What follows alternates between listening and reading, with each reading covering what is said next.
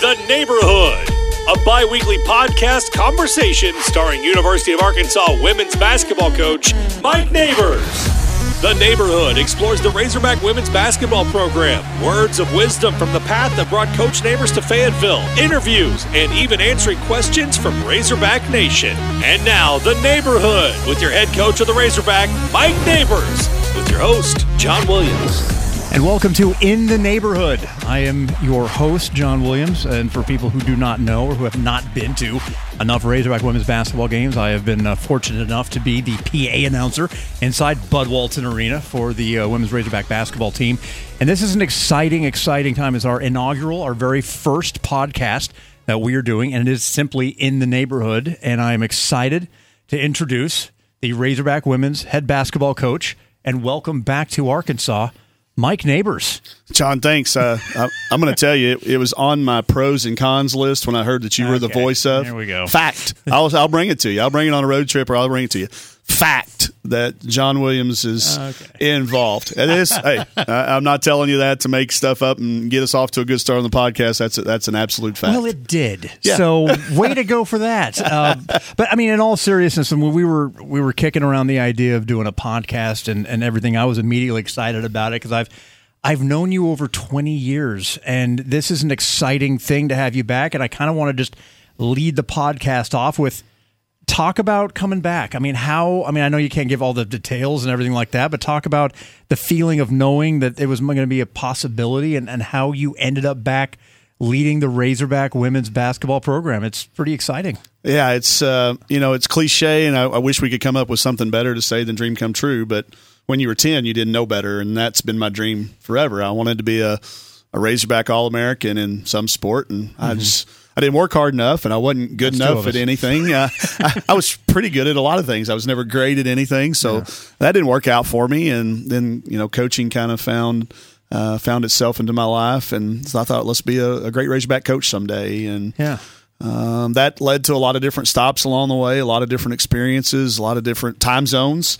and all for the opportunity to come back here and be back home. And the opportunity rose, and it's perfect timing. Well, that's one of the things that we were talking before the beginning of the podcast is that the people listening right now are one of two people. There are people who are intimately familiar with your career and with your life and your journey, and then there are Razorback women's basketball program fans that are just now beginning to learn about you. And when I found out you were coming back, I mean, I was leading the charge. I was like, can we get Mike to come back? And so, but that's me. Talk about, a little bit about where you were immediately before Arkansas, because you have had a great deal of success, the places you have gone, especially where you immediately were before coming home. Yeah, Washington was an opportunity to go from assistant coach to head coach. And those years were very formative for me. There was never a doubt that Arkansas was my dream job. Everybody knew it everywhere I went. Did Washington know that? They knew. I said it at my press conference. I got asked, and I was very open and honest. That's the way I was going to start it out, and everybody knew it. So, coming back full circle, the success there was the result of a lot of people building that thing over the period of time, and me being able to be the head coach there for the 4 years. That we were able to do the most with it. Final Four run in 2016, which was awesome. In the How Sweet exciting. 16. Just what a feeling to make it to the Final Four. Really one of those things that you almost wish happened a little bit later in your career instead of in year 3, because now you know what it feels like. That's right, Mike. Final Four this year. We're demanding it immediately. Exactly. But the success there was everything I was doing, every decision. I got a really good piece of advice from a coaching friend a long time ago who was a high school coach, and he said, figure out what you want to be doing when you're my age. And about that time he was 50, and he said, figure out what you want to do when you're 50 and base every decision from now on based on, does it make that possible? Right. Does this decision make that more possible? So, the move to leave Coach Collins' staff, we haven't talked about this. Probably the first time it's ever really been talked about, but when Coach Gardner was leaving, I was here with Coach Gardner. Right. And had come home from Colorado, and it was at that point in time another dream come true to be back closer to home, and then that didn't work out. So here comes Coach Collin in. He didn't really think his whole staff would follow him from when he made the move from Louisville, but they did. Mm-hmm. So there was no coaching positions. And for about 2 weeks, I was working in the office. Amber and I went back to sharing an office like we've been doing for a long time, and no coaching opportunity opened up.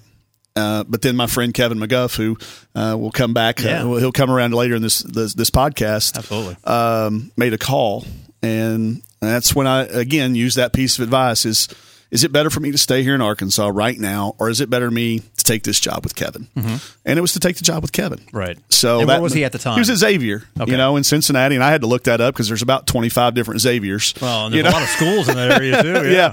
Xavier, Louisiana, Xavier College, you got a Xavier. So that's in Cincinnati. That was the one in Cincinnati. Yeah, the Musketeers. So that move, that decision to follow that, because that was what I wanted to be doing when I'm 50. Mm-hmm. And I'm 48 now, so we're 2 years ahead of plan. You and I are closer to 50 than 40, my friend. Yes, that's a fact. Yeah. That's an absolute fact as well. So, everything's been based, every decision I've made. When the job came open 3 years ago, I probably wasn't ready. I'd only had one. So? I only had 1 year of head coaching experience under my belt. I could understand why somebody would look and go, this is a pretty big situation. Let's see a little bit. But it was a motivator for me those 3 years to say, hey, this is what we're going to do. And when the job came open this time, and I've been very open and very candid about it, I was paying attention.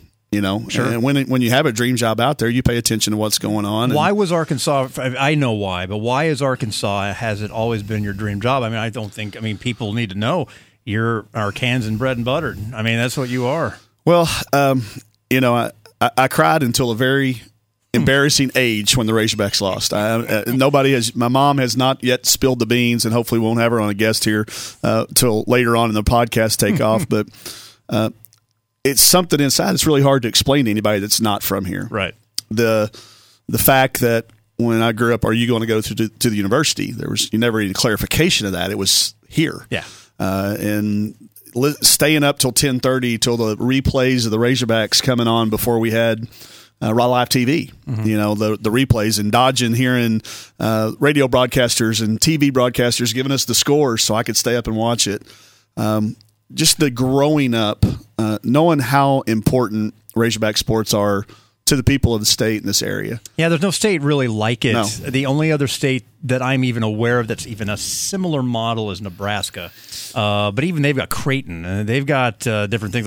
But the way that the state revolves completely and utterly around one school is pretty unique to Arkansas. It is, and I try to explain it to people from other states, and they take me always with a little bit of a cautiousness or a grain of salt, and I'm not really sure this guy's really sincere in what he's saying, but it is. Yeah. So knowing that, the desire as a competitor to come home and leave a legacy. I talk to our players all the time about leaving a legacy, and certainly we probably could have stayed at Washington and left a legacy there that a lot of people would have remembered, but it wouldn't have been the same without my daughter being able to come to every game, and my son and my family, my mom and my dad. They only get to see NCAA tournament games, or when we played at Oklahoma, I would specifically schedule games closer to Arkansas. Yeah, and I had to explain that sometimes to people, like, why are we playing Oklahoma? Well, they're really good. 3 hours. It's 3 hours to my. But to have the ability for those guys to be at every game, and not just when it's convenient, to do that in a place that gave so much to me. For me to walk into a home now and say, you can come to the University of Arkansas and accomplish a dream, I'm living proof of that. Yeah. That's exactly what you're doing. Yeah. A lot of places you might have that conversation, and it might not be genuine, but my days in Greenwood High School, my 2 years at West Ark Community College, it's now Arkansas Fort Smith, and my 4 years up here. I know if you add that up, it's a lot of years of college, but everybody says, less than me, though, Mike. Less than me. Everybody says, do you have your master's? I'm like, no. I'm a doctor. You have your PhD? No, I just really liked college. Yeah. So everything that those places and people that I met along the way prepared me to go out and compete in all these other environments. I was prepared by the people of this state to go compete with the best of the best in Cincinnati and Colorado and Seattle and all these places that I've been. And it was all because of the people I met here and the things I learned from those people. So I wanted my legacy to be a little bit of the giving back to those people and the communities and the state that brought me up. You are in the neighborhood right now with Razorback head women's basketball coach Mike Neighbors, and this is a podcast we're going to do, and we're excited to do. Talk a little bit about the press conference. That was a pretty special moment. You've got your family right there. You're in the new facility. You're being named the head coach. I mean, that's got to be one of the bigger moments in your life. Yeah. It's professionally for sure. Nothing. It tops the Final Four. And I think, yeah, absolutely. Yeah, to look out and see family members and college roommates and high school coaches from the area, former players. And then there's your family and right there's aunts and uncles and brothers and sisters and mom and stepdad and everybody that, like I was talking about earlier, some high school teachers. That was that culmination of this was the right decision. As hard as it was the right decision. Must have been tough. I mean, you'd built a pretty strong program. Sure, we had a lot of people that I had, grown to love, and we had a situation there that was very, very good. And when that happens, it's always difficult. But as hard as that was, those 25 minutes up there in front, calling the Hogs and the cheerleaders and the band and everything that was going on. I've got some pictures from that day they'll be cherished for a long, long time. What's the reaction been like with Razorback fans? I know you've met a lot of them, a lot of the season ticket holders, a lot of the people around the program, a lot of people inside and outside the department. What's the reaction been since you've come back? The excitement, genuine, authentic enthusiasm of we're really excited. We followed what happened. We watched y'all in the Final Four knowing you're an Arkansas guy. And they were proud of that. Even though it wasn't the Razorbacks, it was somebody with Razorback ties. So to be here back now, it's genuine. I can tell it's not that, hey, welcome home. It's been very open and very honest. People telling me exactly how they're going to be there to help. And, I've been talking a lot about this. We can't do this with people in front of us or behind us. We got to do it side by side. Sure. And getting people beside us and with us in everything that we're doing. The reaction has given me nothing but excitement as well that we can get that done side by side. Yeah. Just because it is genuine. It is honest. And that's what you come to expect from people around here. Now, the season's it's right around the corner. Yeah. And, I mean, the great thing is looking at the roster. What I was impressed with was the names I was not familiar with, but also there's a lot of people returning from last year's team. So you have a really good mix of people who are familiar with what it's like to play and have the Arkansas on the front of their jersey, and yet you've got your own imprint you're immediately going to make with new kids coming in too. Yeah, and I thought that was really important. When you look at this, you don't really want to take over a team that's got it either way. A lot of freshmen or a lot of seniors. You got the best of both worlds. You got the best of both worlds in this. You got people that are used to being leaders and some people that I can count on to come in and follow those guys. Yeah. And the kids that you recognize, those names you didn't have to look up how to pronounce. Yeah. That's that core group. And I met with them day one, and it was key that those kids recommit and figuratively re-sign with us. You can't really do that NCAA-wise. Right. But we put a little piece of paper out and said, hey, we want you with here. And I know a lot of coaches that when they come in, they kind of clean house and start fresh. Why do you think they do that? Because they heard somebody else did it. Ritual or tradition or somebody that they trust did it. And I'm not telling you it can't work. I've seen it work. But again, the people I was around, have been around, specifically the coaches I've worked for, had that attitude of these kids came here for a reason, and you should honor that. Yeah. And I've always embraced that, and this group of kids embraced it right back. And they've been amazing since day one. And it's hard to believe we're getting close to the season now with as much as we've been through. But those kids that have been here have been remarkable and have been invaluable in helping the transition. Then you bring in the new blood, these kids that you don't recognize, the names that weren't on the rosters last year and weren't Razorbacks, and they're just excited and eager. They chose us. Yeah. They chose us. They chose this staff. They chose to be teammates with the kids that were here. And to see those kids come together has just been one of the best parts about the everyday thing that we're going through now, the fellowship and the leadership coming together into one group. And we've obviously got a long way to go before we get there. But now that we've been together almost 4 months, you're really starting to see some signs of that every single day on the practice floor. Not that you could speak to it because you've coached in both. What would the major differences between coaching, recruiting, running a program in the Pac-12 be versus doing the same thing in the SEC? Just geography. when you're in Seattle, and I didn't realize it till I moved there, but if you draw a 5-hour circle around the city of Seattle, you don't get many places. Yeah, it's so far northwest. Yeah, it's so far up there. You're into Canada. You're 4 hours. If you drive 5 hours, you're 4 hours into Canada. Is the Yukon not a major recruiting area? It's not the territory. Sure. No, the Klondike has not been the North a Pole big part. Doesn't have a lot of. I actually recruited Alaska a couple of times, and I learned all kinds of things. But you can just get to Portland. Right. That's about it. Wow. You can't even get to Spokane in 5 hours. So the geography alone is daunting. You have to. It's an obstacle. It's an obstacle. You have to fish in ponds that you're not natural with. Right. I had to get to know people on the West Coast, whereas when I took this job, of the coaches within a 5-hour radius of here, I probably already had 90% of those numbers in my cell phone. Nice. And I could just text and say, "Hey, I'm back." Yeah. And that was that. So the door is a little bit more open here than it was there, and there's immediate respect for each other as coaches. So that's a huge part of it. The travel is a big part too.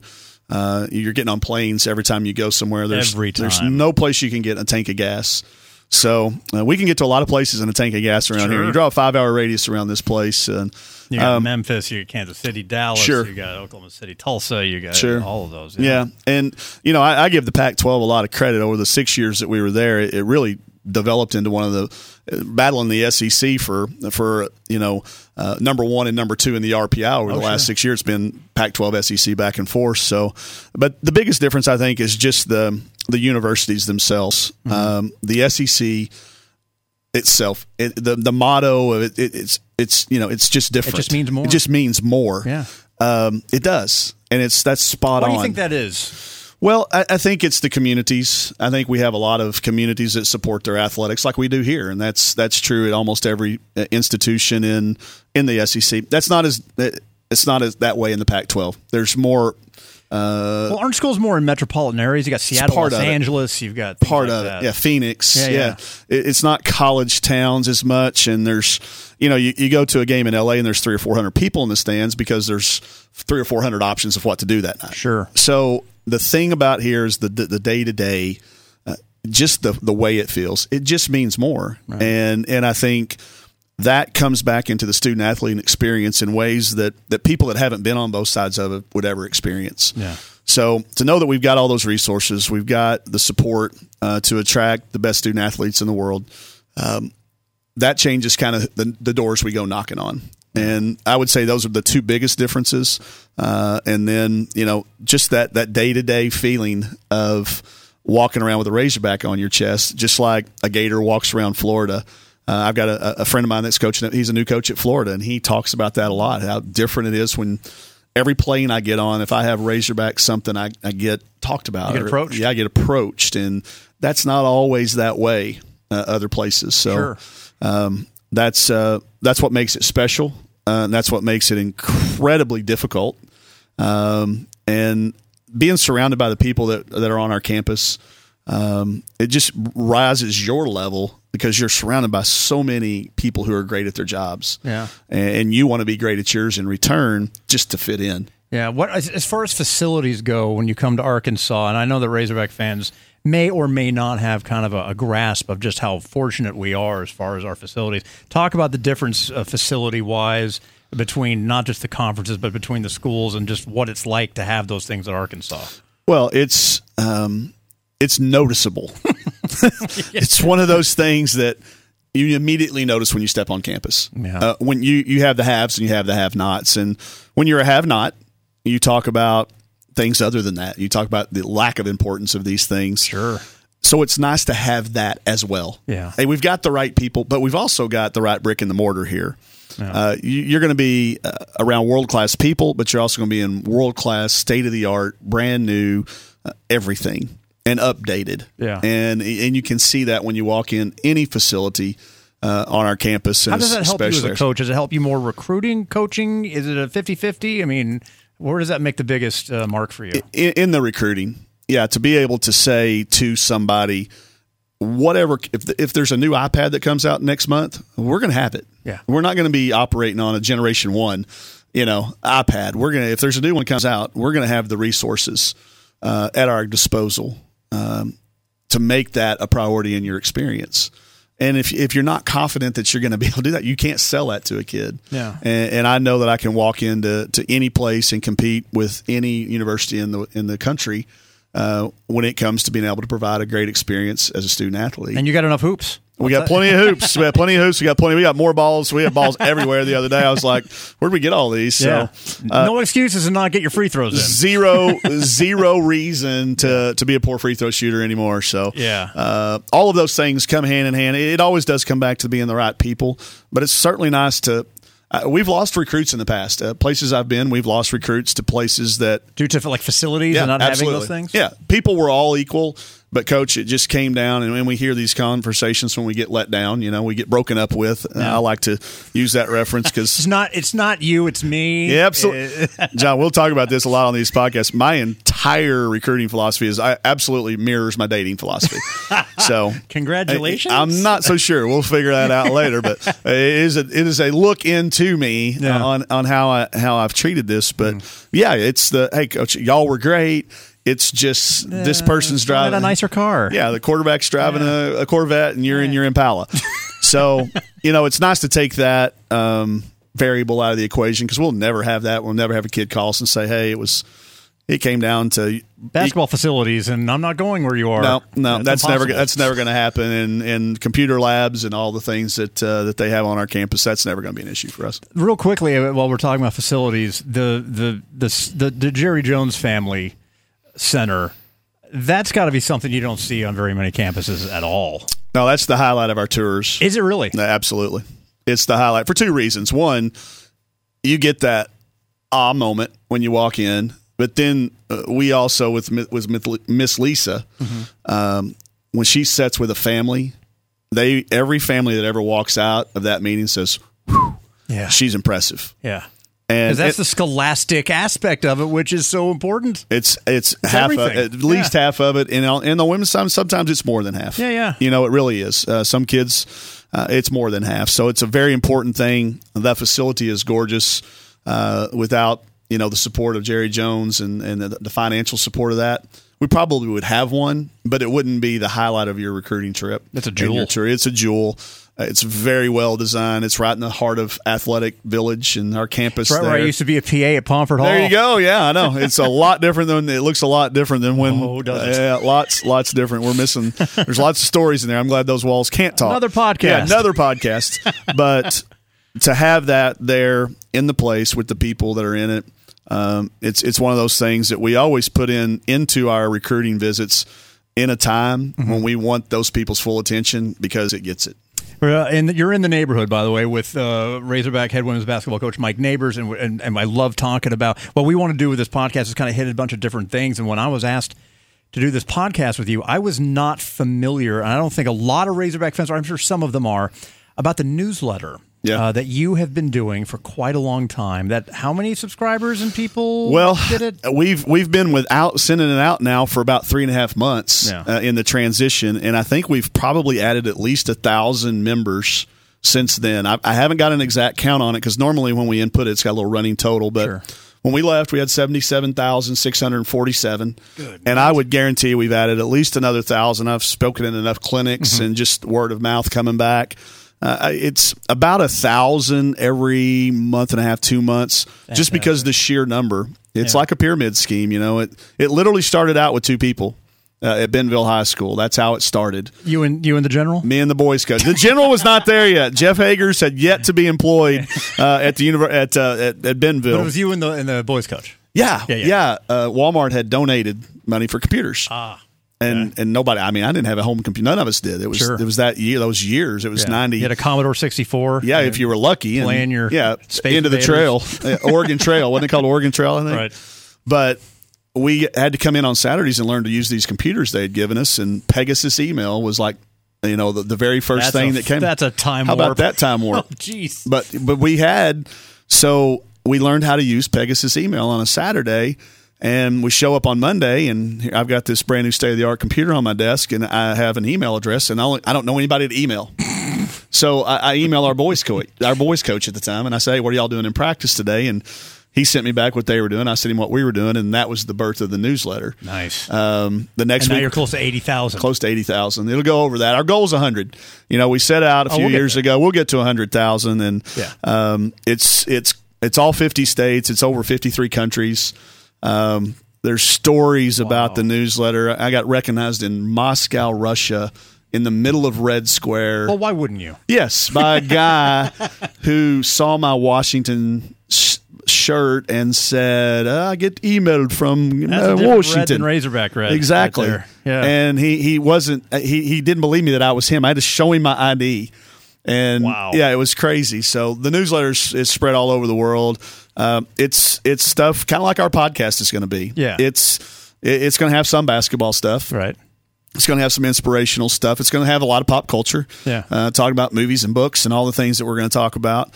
And that's what that does on a weekly basis. Well, what I wanted to do, and what I want to do every podcast, is I was informed that you made a list of the mistakes that you have made along the way from the beginning of your journey to where you literally are right now. Yeah. And I'm sure that I think I speak for everybody that those mistakes would total around 4, maybe 5. But how many have you counted that you've actually documented as the mistakes you've made? Well, the piece you're talking about was my very first year. Yeah. And it was 418. 418. Yeah, in that year that I could pinpoint to directly as was a major mistake. And then at the end of that year, I took those 418 things and I kind of categorized them into some areas. Sure. Some of them were very, very similar. And I got down to about 12 areas and I wrote a piece. It ended up being about 35 pages long by the time I got done with it. And it's something I've shared with corporations and businesses and teams and coaches all over. I get requests for it almost every year. Hey, coach, I'm a new coach. I don't want to make the same mistakes, or I want to know what they are when they're coming. And it was lethargic for me.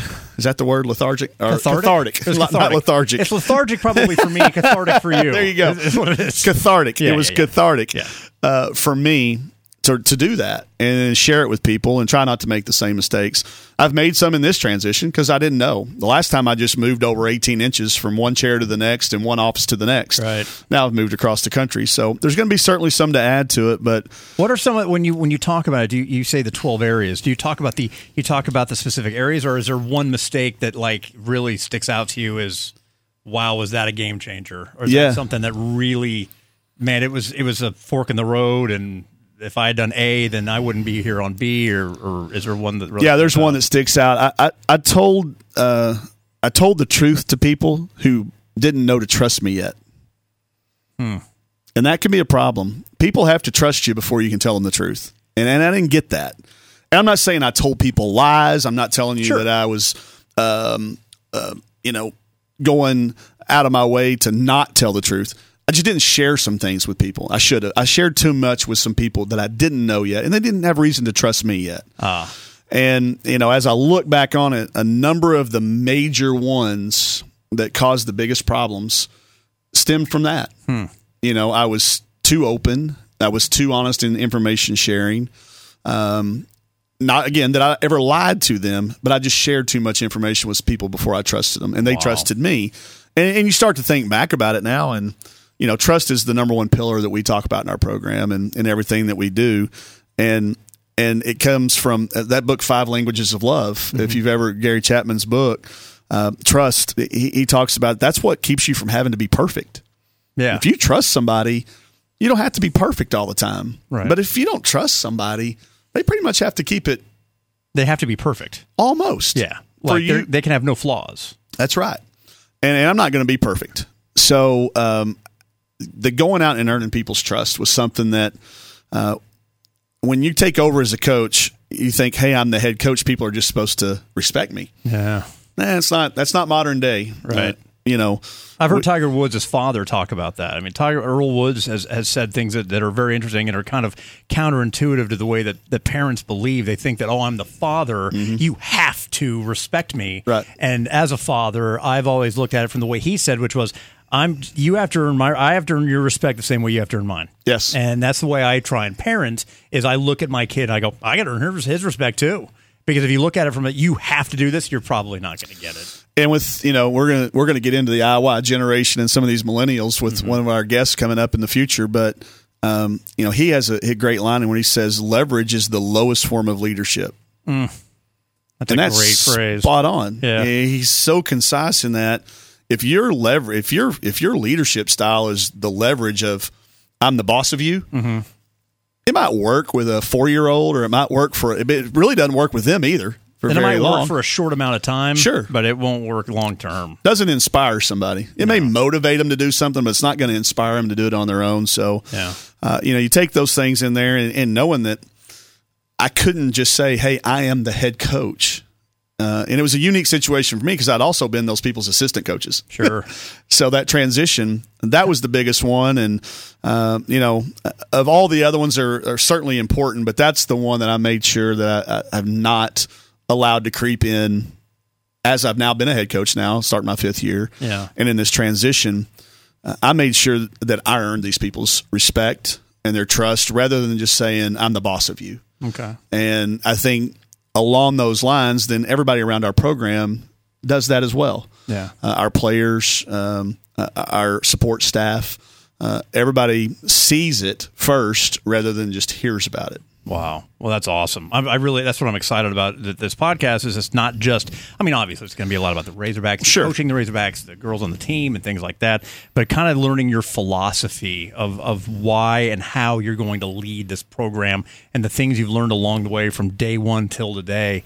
And I was so fascinated by that list. I was interested. I'm like, it takes a lot for someone to even admit they made that many mistakes. Were you just every time you just immediately write it down? You see me, I'm sitting here with a pad and a pen. I did. I wrote it down. I got kind of lucky. I work with Nike, and we were a Nike school there, and I had been a part of their Villa 7, which was kind of a coaching mentorship that Nike sponsored. And I'd been a part of that for 2 years as an assistant coach. And the person that led that, she's now working in the NBA offices with their transfer, with Nike's taking over the NBA. But she said, "Hey, I want you to come back next year and be our speaker rather than a person here as the mentor. I want you to speak to it your first year." Yeah. So I was thinking, wow, I've been sitting here listening to these people for the last 2 years, and I got good thoughts, but nobody was ever really fully vulnerable to get up there, and they were a little bit guarded. And one coach had got up there and said, "Well, I was completely ready for this job, and I didn't make any mistakes." And I'm thinking, "Come on, man! All right, well, this, And I thought, I'm going to go the exact opposite.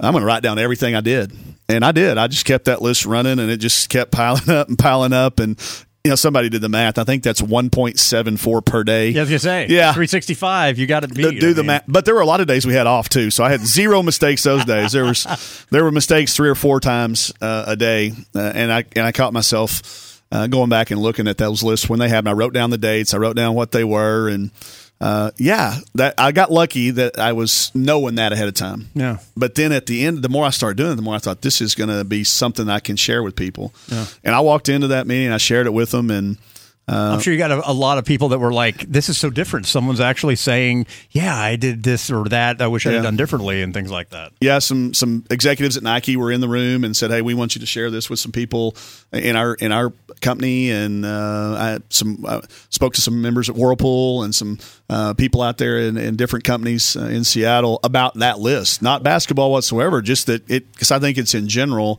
can help anybody that's taking over a leadership role. Everybody wants me to write a book someday, and I've already got my title for it. It's What to Do When You're the Dumbest Guy in the Room. That's going to be my title. That's my title. No. I'm the dumbest guy in the room. Not today, you're not. You might have been yesterday, but not today, you're not. But I grew up around a bunch of cousins who, are now doctors and very, very, in very, very, not the dumbest guys in the room. Not the dumbest guys in the room. Yeah, 35 ACTs, and I couldn't figure out how they were getting to add theirs up. I was going to say, darn it, you took my line. Yeah. My brother's not added up to a 35. Yeah, his was I thought I had an 18 and 17, so I had a 35 too. But I've always been that person everywhere I've been, so I've always tried to kind of arm myself with more data, and that's what led me to become an avid reader and a listener and a writer, and try to share with people that share with me. So when you're that guy and you're that guy, it's okay because you do have to read and you have to study and you have to learn from your mistakes. And why do you think leaders are so hesitant to show vulnerability? Because I think it's scary. I think it's really scary that somebody's going to say, "Oh, we just hired this guy who made 418 mistakes." Really? But I think people that are in those positions know how many times you make mistakes every day, and it's how you bounce back from those things. And if you know, I say it all the time, I really want to hire people who have been in tough situations and know how to get out of them. Yeah. And, you know, there's West Wing's going to come up an awful lot. I can already tell the number of times we have it, but that great exchange between Leo and Josh about the guy that fell into the hole. Right. And podcast listeners can go out and get on their favorite search engine or YouTube and find that. But we know how to get out of the hole, you know, so I want people in the hole with me that know how to get out. And if you've never been in the hole, you don't know. And then they'll like us when they win. That seems to be more, yeah. And I think too it does open it up. But I think a lot of leaders are just afraid that people won't buy their books if they say that, or they won't listen to their podcast, or they won't believe in what they're trying to lead. Or the people they're trying to lead won't fear them. Or that's right. Things like that. Yeah, and it's just, and maybe some people can handle that. Their personality can handle that. Mine's not going to be that way. There's too much evidence in my past that I've had failures. And if you're not vulnerable about that and willing to say to your kids, then there's always this fear that they have to be perfect. Yeah. And, you know, I think once that got to be part of our culture with our team, that's when our kids really took off and soared. And they were able to stretch beyond even where maybe they even thought they could go. And that's my goal with everybody that touches our program, whether it's a player, a coach, a fan, and opposing fans. You know, I think if we can touch anybody and inspire them in any shape, form, or fashion, then, you know, that's what we're supposed to do as coaches. Now, obviously, Coach, one of the people we talked about early in the podcast is somebody that you have had a lot of experience with, and that is the head coach of, and I have to say it correctly, the Ohio State University. That's Coach Kevin McGuff. Coach, welcome to In the Neighborhood and our very first podcast with Coach Neighbors.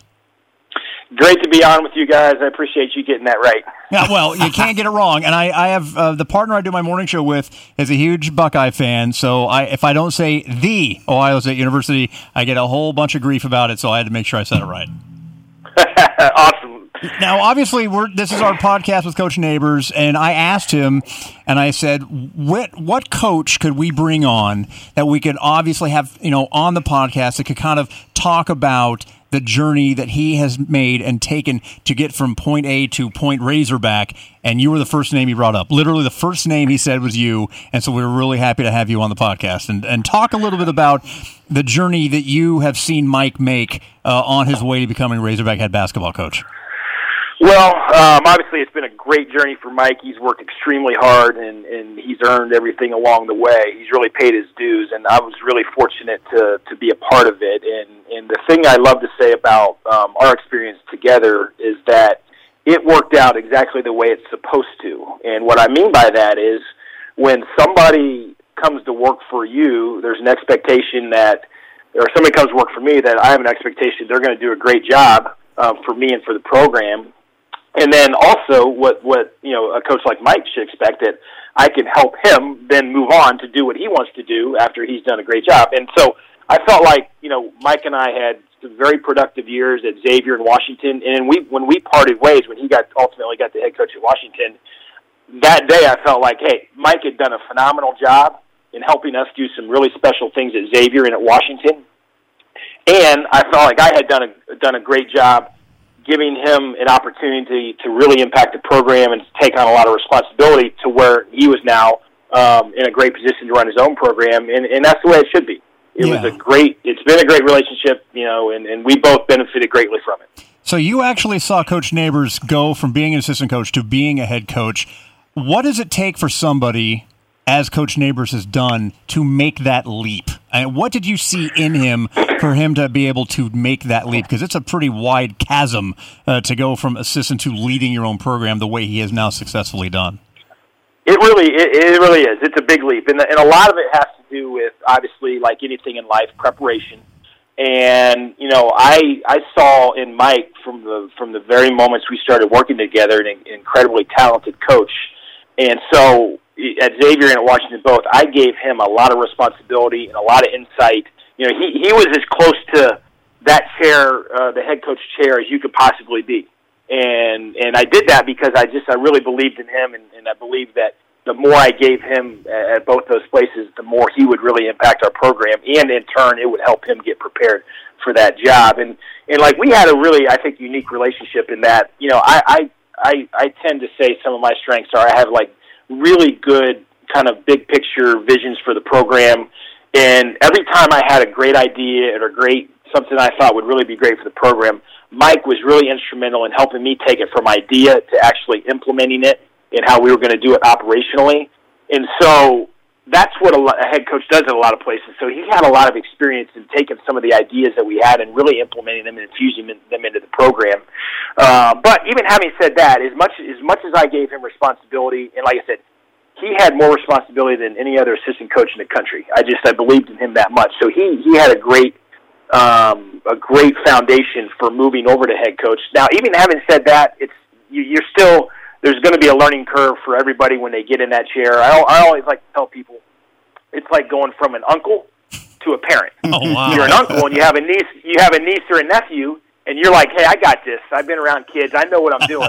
And then all of a sudden you have a child, and you know what? You kind of had preparation for it, but there's some things you just never really knew until you actually did it.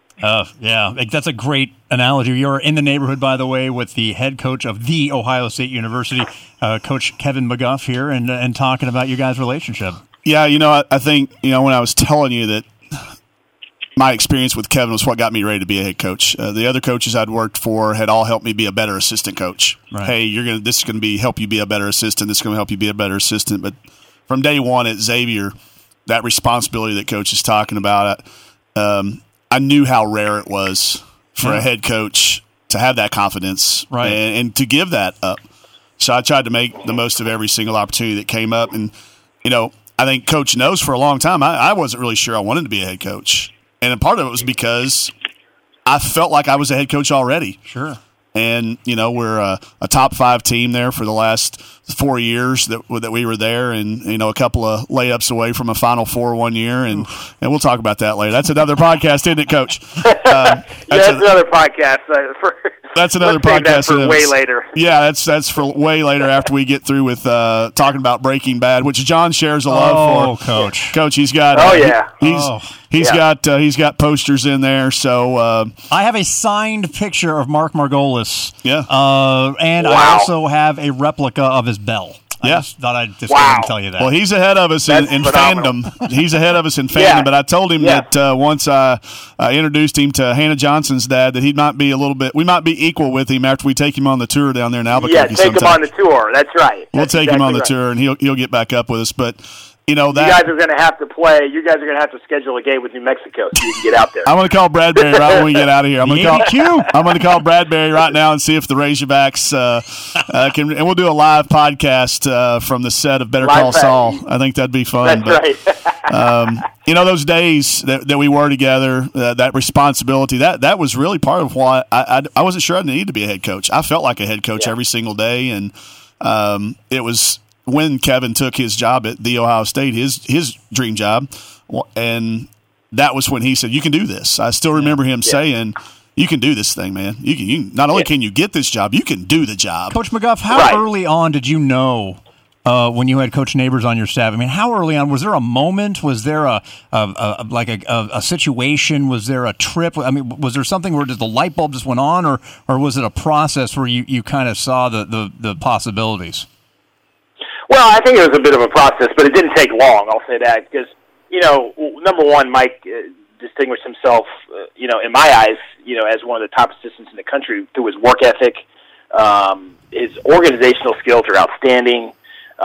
Just little things. I remember one thing, I'm sure Mike's talked to you about his newsletter. Well, when we got to Xavier, the Xavier men's basketball program had a newsletter.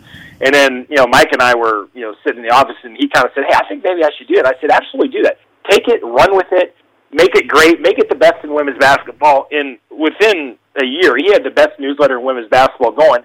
And now he's probably got the best newsletter, not women's basketball, just basketball, period. Yeah. I mean, it's all over the world. And so just things like that led me to believe early on that he certainly had the talent, skill, and most importantly, work ethic to be a great head coach.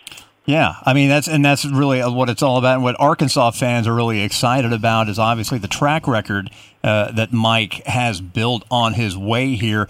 Ohio State is your dream job. What were some of the challenges that you had to face taking a job that meant so much to you emotionally and personally? I mean, I think that when you get into a situation like I'm in or what Mike's in, you put a lot of pressure on yourself because this is the only place that you want to be. You take it very seriously. You have a lot of pride in being here, so you want to make it great, and you want to make it great in a hurry. And it just doesn't happen that quickly, but there's a lot of pressure, more internal than anything. I'd say the most pressure I have on myself here is what I put on myself to know that I'm at this great institution in a great state where I grew up, and this is really my dream job, and I want it to be great. I want it to be among the best in the country. And I think Mike will have the same thing in Arkansas, not because of the pressure that the administration or the fans are going to put on him, but what he's going to put on himself. Yeah. He wants that to be great, and it's going to be great. And I really think this in college athletics, not just women's basketball. Oftentimes, it's not about like who's the best coach in the country that you can get for a particular job. It's the best coach for that job. Yeah. And I can very easily say, I don't care if you're hiring Gino Auriemma or any of the other great coaches. The best coach for that job, Arkansas women's basketball, is Mike Neighbors. Yeah. And people are gonna know that very quickly. They already know that. I mean, I can guarantee you, there's not a state in the country where the high school coaches feel more important and more a part of that program than Arkansas right now. The fans are going to feel that when he gets a chance to get out in the community and reach out to them and connect with them. The recruits in the state are going to feel that because no one in college basketball has more passion for that program than Mike Neighbors. So absolutely. They absolutely made the right hire. And could Mike could have gone other places and been a great coach? Yes. But there's no one that they could have hired who would do a better job than Mike. Coach Neighbors, I mean, obviously you guys have had a lot of success together personally and professionally and things like that. What's the number one thing you've learned from Coach McGuff as far as how to run a program? What's important? You can only so many things can be the most important thing. Yeah. And he was so good at making difficult things simple. And that's hard to do. Yeah. I mean, you're talking about Steve Jobs and Jeff Bezos and, Howard Schultz. Kevin got really crushed on Twitter when we got to Seattle, and he talked about reading – remember when you were reading Upward, Coach, and you got crushed on Twitter? Yeah. But he's the guy that taught me to read and experience other things and go out there and try to take hard things and simplify them. And we had a really hard job. Give me an example. Well, just – any idiot can make things more complicated. Yeah. I think it takes real genius to simplify things. We had one of the most talented teams in the country at Xavier, and we were pretty basic in what we did. And everybody wanted us to do all this other stuff. And Kevin always looked at him like, okay, well, try to beat us doing what we're doing right now. Right. And it was the things that are important to you, keep them simple, but then fight diligently every day to defend those things. Right. Anything that was counter to our culture, he confronted head on, and you know what he did after? He moved on. There was never a grudge. We always joke about him because we think he's got the biggest case of ADD of any head coach in the country. He was a true coach. Probably true. He would walk in the office and when we'd talk about something, and 5 minutes later, if it was something we need to move on from, we moved on. It doesn't keep coming back up. So I learned the simplicity, and the kids are the most important thing. The student athlete's the most important part of what you're doing. And make every decision based around that. But be simplistic. And, we talk about Twitter. I use that, and I told you this story, which is a perfect segue into it. And, Coach, I know you'll remember this day because I'm sitting at my desk at Xavier, and I'm updating our MySpace page. Okay? There's a time warning. Okay, now, hey, Coach, we had the best MySpace page all the in the recruits country. out there, we did. We had the best MySpace page that no one was about to look at around. That's right. I mean, it was tremendous. It played DMX. X gonna give it to you. Do you use your Napster with it? We hadn't. Let's not even get started on that. But it was the apps. I had learned to drop code in here. It was all black. It played DMX. X going to give it to you. X, when you load on, we had players coming on there. We had scrolling pictures, and I just figured out how to add video. And I'm sitting at my desk, and he walks in like he always does with, "Hey, I was reading something on the I don't remember where you were, probably in the paper back then. I read something in the paper. On a plane. There's this new thing coming out called Twitter. Mm-hmm. I really think it's going to be big." And I'm like, "Yeah, whatever." I'm updating. Leave me alone with my MySpace. My MySpace page is killing me, Coach.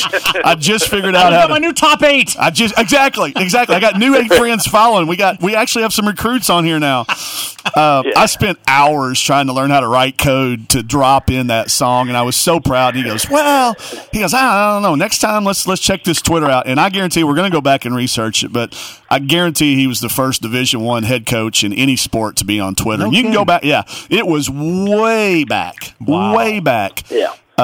So far back that it wasn't even regulated by the NCAA at that time. So we got to use that to our benefit a little bit until people. Yeah, right. You remember that? Remember that summer? But yes, I do. Yeah. Yep, I do. So as a result, I think that just is a little bit of a microcosm of the picture of how this guy's been playing chess When everyone else is playing checkers. when everybody else has been playing checkers for years. Yeah. And I think that's why Xavier, which was a powerhouse on the men's side for a number of years, became a powerhouse on the women's side because he was way ahead of his time. And then you segue that into the last thing that we'll talk about with Kevin. I think that a lot of people will always have in common is the two Kelseys. Exactly. Yeah. I remember the vividly the day Kevin walked into the office at Washington and said, "Hey, our personnel's getting ready to change, and we're going to need to change styles of offense. Let's spend this summer looking at this, that, and the other, and let's figure out what we're going to do." Kevin, you remember that conversation? Yeah, absolutely. Yeah. And we settled in on the dribble drive. After a lot of debate, we bounced around Princeton and a little bit of high post stuff and a little bit of, but Kevin really had a conversation with Vance, and then next thing you know, with the dribble drive kind of became ours, and we tweaked it and toyed with it, and I think Coach will agree that at this time next year we're going to be sitting here as the head coaches of the 2 all-time leading scorers in the history of our game. Wow. Don't you think, Coach? I think that's correct. They're both named Kelsey. They're both left-handed, and they both played in the same offensive system. So do you adapt? Do you adapt your coaching philosophy so the talent you have on hand play to their strengths? Is that something that obviously you want to do when you've got talent like you do have with the Kelseys, I guess? Yeah, and part of it, like, we have a system and a style of play that I really like, and I think we'll continue to stick with over the years. But we'll tweak it year to year based on maybe, like, if we had a little bit of a different recruiting class, we brought in a different type of talent. But it's something I believe in and something I think we'll stick with for a long time. Wow. I mean, congrats. That's an amazing stat with the Kelseys. I mean, that's pretty cool. I mean, there's been some amazing players in the history of women's college basketball, and they're numbers 1 and 2, or going to be probably? They're potentially. Barring injury and anything knock crazy on happening. I think and that's going to be a topic. I've already spoken with some people at the SEC Network and with ESPN. The chase this year of Mitchell trying to catch Plum, the two Kelseys. It's going to be a topic and a story, and they've got a great team. The one thing that's going to be tough is he's got a top 5 team he's sitting there with preseason. Every preseason. Sorry, Coach, I'm going to put that out there on. No pressure, Coach.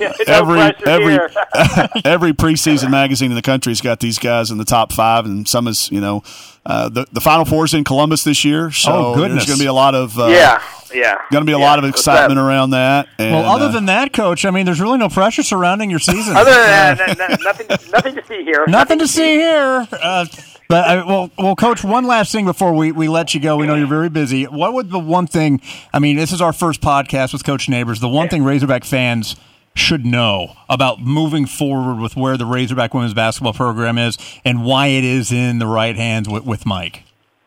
Well, I mean, they're going to be really, really excited about a lot of things, but I think, number one, Mike's work ethic and how hard he's going to work to let the people of the state of Arkansas know that this is an incredibly important endeavor for him, and he's going to reach out. He's going to get a lot of people invested in their program. And then the other thing, he's going to have an extremely exciting style of play. I mean, that's going to take a little time to evolve to where they can get he'll embrace the team he has, and he'll take them and put them in position to be successful, but then he's going to recruit to a certain style like we just mentioned.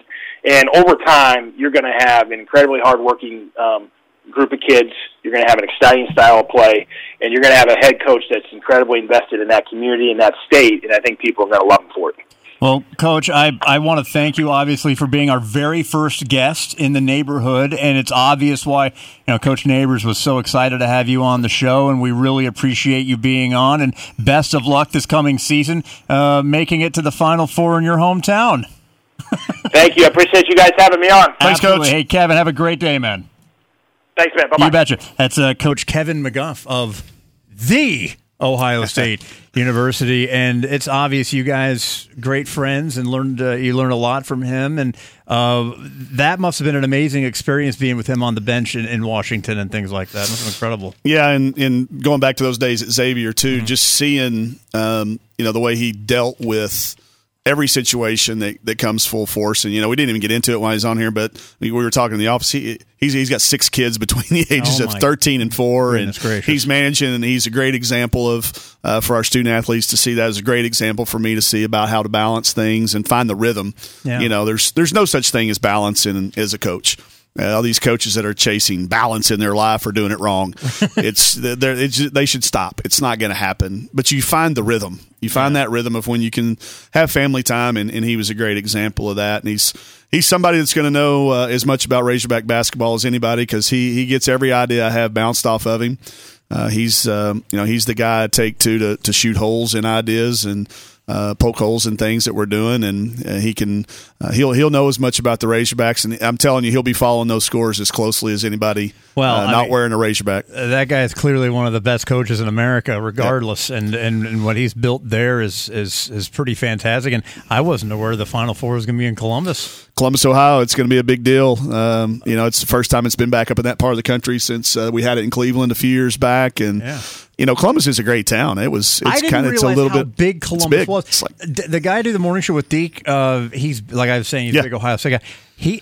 I think he told me it's bigger than Cleveland and Cincinnati combined. Yeah. It's, I think, the 13th largest city. You'd have to check it for this year's, but when we were there, that was one of those things. C-Bus. Yeah, it's big. C-Bus is big, and it's a great atmosphere. It's going to be a great place for the Final Four. I certainly hope we're playing those guys in it, but that'd be awesome. But if not, if they're in it, I'll be up there cheering the Buckeyes on, and being not needing a GPS and all those things, knowing where I'm at, it's going to be fun. Going to be fun having it up there. How'd you feel about your first podcast? You know what? That was effortless. Effortless, which just feels like a couple of buddies talking. Yeah. And I hope some people will enjoy listening to it, because I think it can be that. Hopefully, you've got about an hour drive somewhere, and that's kind of about that number, because I drive an hour back and forth to see my mom, and in our state, maybe it's 2 drives or whatever, but hopefully it's going to be like our newsletter and give a little bit of people a little bit of something for everybody, some insight to our program, some just general leadership, some pop culture references in there. Wait till next time. Yeah, we'll get them. Yeah, we're going to get to the movies and the books, and I'm really excited about our guests next week as well. I think we'll always have somebody on here that'll be somebody that impacted me and my coaching philosophy and my style, but from all genres, from TV, from music, to books, to authors, to other coaches, and it was effortless. Yeah. And I hope people listen to it and get the same feel that we did doing it. No, it was a lot of fun, and we want to remind you can join the Arkansas Razorback women's basketball on all the social media, not just Facebook, not just Twitter, but also the YouTube channel. It's exciting what you guys have going on your YouTube channel. I mean, that's unbelievable. You got drills, you got all sorts of stuff going on there. Well, I've got a 15-year-old son who I don't think watches TV anymore. It's just all YouTube. He watches YouTube. Yeah. And I kept watching him watch it, and I kept thinking, well, we need to do something like this too, because this is where it's going. It's kicking it in the neighborhood, right? Kicking in the neighborhood. I thought Coach Love on my staff is really into social media and the pop culture stuff, and we got it going. And we're going to have some drills on there that coaches can go on there and replay over and over and over, and see some of our players going through them and utilize those with their teams.